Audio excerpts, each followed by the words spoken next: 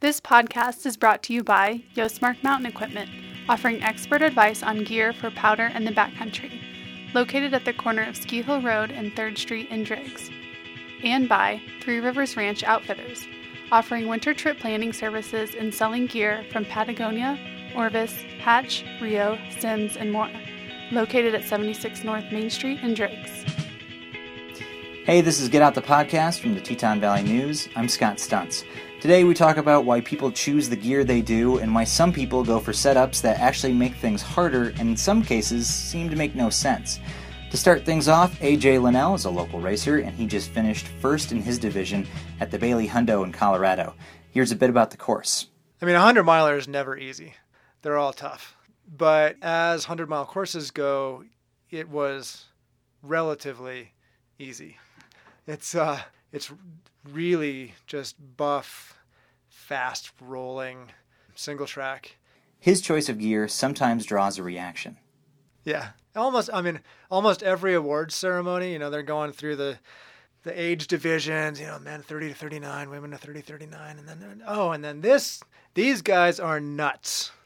They just chose to ride 100 miles with one gear. And, blah, blah, blah, blah, blah, blah, blah. So, yeah, everybody thinks it's crazy. Now, beyond single speeds, there are some people that ride fixed gear bikes, fixies, meaning there's no freewheel, which means the bike doesn't coast. I asked AJ if he ever considered jumping from single speed to fixie. Absolutely not. You think I'm crazy? That would be, I gotta say, that would be terrifying. He said you'd smash your pedals into rocks, not be able to coast down hills, and he just couldn't see the upsides that riding a single speed would offer in a fixie. No, and I think what it comes down to is that I'm not trying to add challenge to cycling by riding a single speed. Having ridden a bunch of geared bikes and full suspension bikes and rigid bikes, and in my experience, being on a single speed is more fun, more efficient, and faster. And I could see somebody offering me $1 million to fix, to get rid of the free hub and go fix, but I'm not I don't see that having the same fun, efficient, fast outcome. I see that involving a lot of pain and probably broken bones. Well, for the rest of today, we talked to Dave Nice, or Fixie Dave, who, as you might guess, rides a fixed-gear mountain bike. We start off by talking about his experience at the Bailey Hundo on a fixie. I chose to ride a Borealis Yampa carbon fiber fat bike with carbon wheels and fairly light fat bike setup, but I did choose to go fixed, and it ended up being a little bit more difficult than I had originally planned. I thought the gain was, between 10 and 11,000 feet, but at the end of the day, the GPS told me it was about 15,000. So, it was a little more difficult than I had planned. I wasn't the last one in, but I think there was only 2 or 3 guys that finished slower than I did. It seems like your top speed isn't your number one objective when it comes to when you're doing racing. People seem to ask me always, what's the purpose of, doing this fix? And I've been pretty much full-time fixed since 2003, but, I'm really not, I like to say that, I like the connection with the ground and the terrain that I'm pedaling over, and I like to say I'm a masochist, but, I really don't understand why I'm persuaded to do these things the way that I do, because there's, a bazillion ways to be more efficient and faster. I remember watching that video from you from a few years ago when you were working at Stranahan's, and it had, I think the quote it got was, the quote it had from you was, "The trail doesn't feel as alive when you're on something with a freewheel or not on a fixie." Is that, maybe expand on that? Like, what do you mean by alive?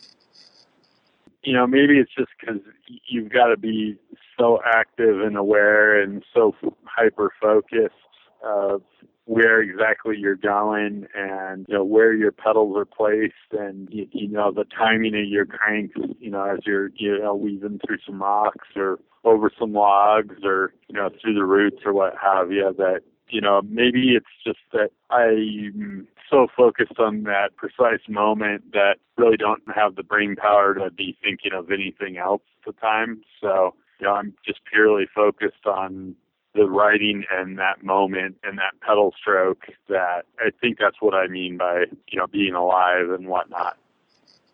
I think for me, like, I maybe get some of that same experience just on my geared hardtail because I'm not that good. So I have to think about everything just because I'm bad. So maybe, maybe when I get better, I'll have to, one of those things that as you get better, you have to adjust how you come at things to get that same feeling of, when you first were doing something. I could, maybe seeing that, chasing that connection, because I've definitely felt that before, where it's like, if you think about something else, you're gonna wreck it or go over the handlebars. And I mean, did you start to maybe like miss that feeling when you were on, geared bikes? Is that kind of, did chasing that feeling kind of drive you to fixed gear, or how did you get on a fixed gear mountain bike for the first time? The first time I rode a fixed gear was simply out of, I was going to cooking school up in Boulder at the time. 2001 was a particularly cold, wet winter in Boulder, Colorado, and the grease in my freewheel kept freezing up. So I had to pour hot coffee on my freewheel or pee on it or to get it warm enough so that it would actually engage and keep moving, because it was about a month stretch there that was -10 to -20, and I was commuting to cooking school, and one of the local shops I was hanging out at the time, Full Cycle, one of the guys there, Bill Whitty, he was like, "Dave, you need a track bike," and I was like, "Well, what's that?" And he's like, "Well, you need a fixed gear," and I was like, "Well, what's that?" He's like, "Well, it's a bike that doesn't coast and there's no freewheel on it." So I did a little digging online that evening and stumbled across Matt Chester's website at the time and kind of read up on fixed gear bikes and was kind of intrigued by the whole concept and idea. So not too long after, I built up kind of a dumpster Peugeot fixed gear kind of road bike-ish freak machine and, dug that as my commuter and, was having a lot of fun on that. And then that spring I had promised I'd show up to a group ride at Marshall Mesa up in Boulder County, and I rode home to my grandparents, who I was staying with at the time, and my Surly 1x1 mountain bike at the time, both tires were flat. So, and I didn't have enough time to change them out and patch the tubes and get back rolling. So I was like, well, I'll just ride the Peugeot, and, booked it out to Marshall Mesa and rode the Peugeot, and it was like, maybe it was kind of a light bulb, or I don't know quite how to describe it, but it seemed to make sense and feel right to me. And I was like, wow, that was a lot more fun than I expected it to be. And I guess I just kind of clicked with it. I don't know how better to describe that. When you were on that ride, did you have any idea that you'd still be riding, almost exclusively fixie mountain bike for this long, for this many years? I had no clue. I mean, I guess that's kind of a weird question, because one of the things that was kind of interesting to me was the fact that I had read some stuff, and I read Brendan Leonard's post where he talked about you. Have you seen that? Yeah. I've known Brendan for quite some time, and I definitely enjoyed that piece. One of the things that kind of made me think about is that, like, sometimes you go out, and if you have like a piece of your bike is broken, sometimes it's easy, at least for me, to be like frustrated or maybe a little angry, and it sounds like that you kind of cut through that in a lot of cases. I think that I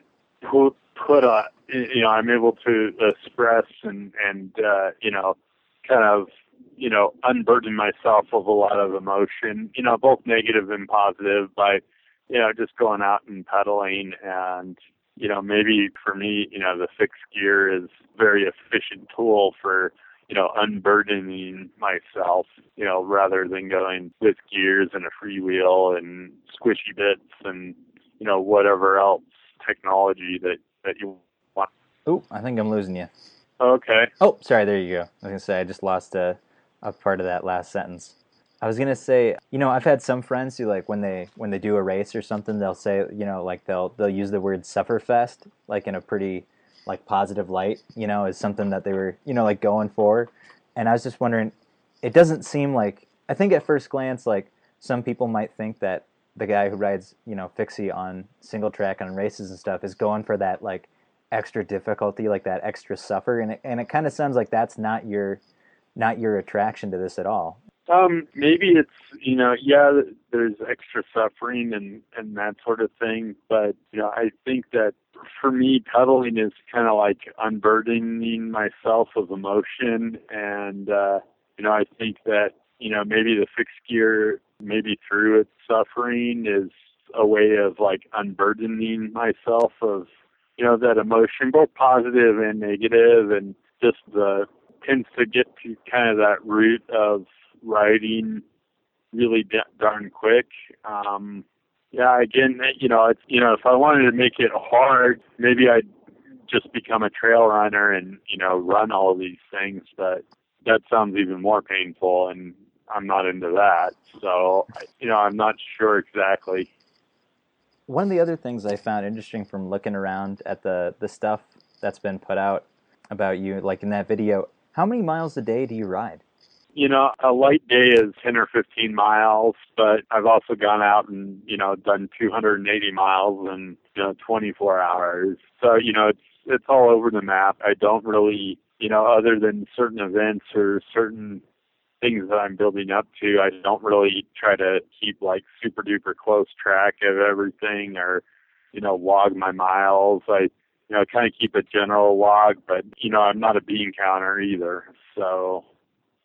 And I guess, one of the, maybe kind of what I was getting at was that from the amount of miles that I saw in that video and stuff, it just sounds like, and just from talking to you now, it sounds like, you just get an immense amount of, happiness and satisfaction from riding your bike, whether it's, just around or on a really long race, or, just like you always seem to get at least a little bit of a buzz from it, It's rare that I jump on a bike and I'm unhappy. It's like usually within 10 or 15 minutes, I'm like, I'm on a bike. I'm enjoying myself. I'm having fun, and it's pedals are fun. And I guess maybe I'm blessed or fortunate that I've found something that no matter what's going on or how upset or weird of a mood I'm in, it's like I jump on my bike and, usually 10 or 15 minutes later, I'm in a content space, and, maybe happy is not quite the right word, but content, and just happy to be enjoying scenery passing me by and observing what's going on, whether it's city street or, a piece of single track or a sand dune or somewhere above tree line where I'm trying to find the path or the trail that I'm supposed to be on. Cool, man. That was all my questions. Like, I realize sometimes I get a little too interviewee and I try to think of too deep of questions and it kind of goes off the rails, but thanks for bearing with me on some of those there, man. But yeah, do you have anything big trips planned coming up, or? I'm gonna be doing an individual time trial of the Colorado Trail, starting probably around 8 a.m. on August 3rd from Durango and heading towards Denver. Oh, really? How many miles is that? I think it's about 540. Holy crap! Sorry, I have never done a really long race, so whenever I hear people bust out those numbers, it still shocks me a little bit. It's a difficult route, but I'm still pretty proud. In 2012, I rode from Antelope Wells, New Mexico, to Banff, Alberta, on the Great Divide route, and that one's 2,750 miles, and did that one in 33 days. I was going to ask you about that. I forgot about that you did the Tour Divide. on a fixie. That's the one that really blows my mind whenever I hear it, because I can't imagine just doing that straight up, and let alone on a single speed, and then let alone on a fixie on top of that. That one was a long, difficult process to get that done. That was a 6-year mission of mine, so to speak, after a bunch of bizarre things happened and, different issues creeping up and just figuring it out. And I wouldn't call myself particularly blessed in the physical department or, genetic department, but I definitely feel like, my mental mindset is kind of stubborn like a mule, and, I like to get stuff done even if it takes me forever. So well, cool, man. But thank you, Dave. Thank you so much for talking to me. It's I heard about you back in college, and this is so it's really kind of cool for me to be able to finally do an interview with you and pick your brain a little bit. So, but yeah, well, hey, thank you very much, Dave. I really appreciate taking the time out, and have a good one, man. Cool, man. I'm so excited that this worked out. So, thanks again. Yeah, no worries, man. All right, have a good one. You too. Thanks to AJ Linnell and Dave Nice for talking to me today. The music on today's show came from Brian Fox and was used under the Creative Commons license. Thanks for listening.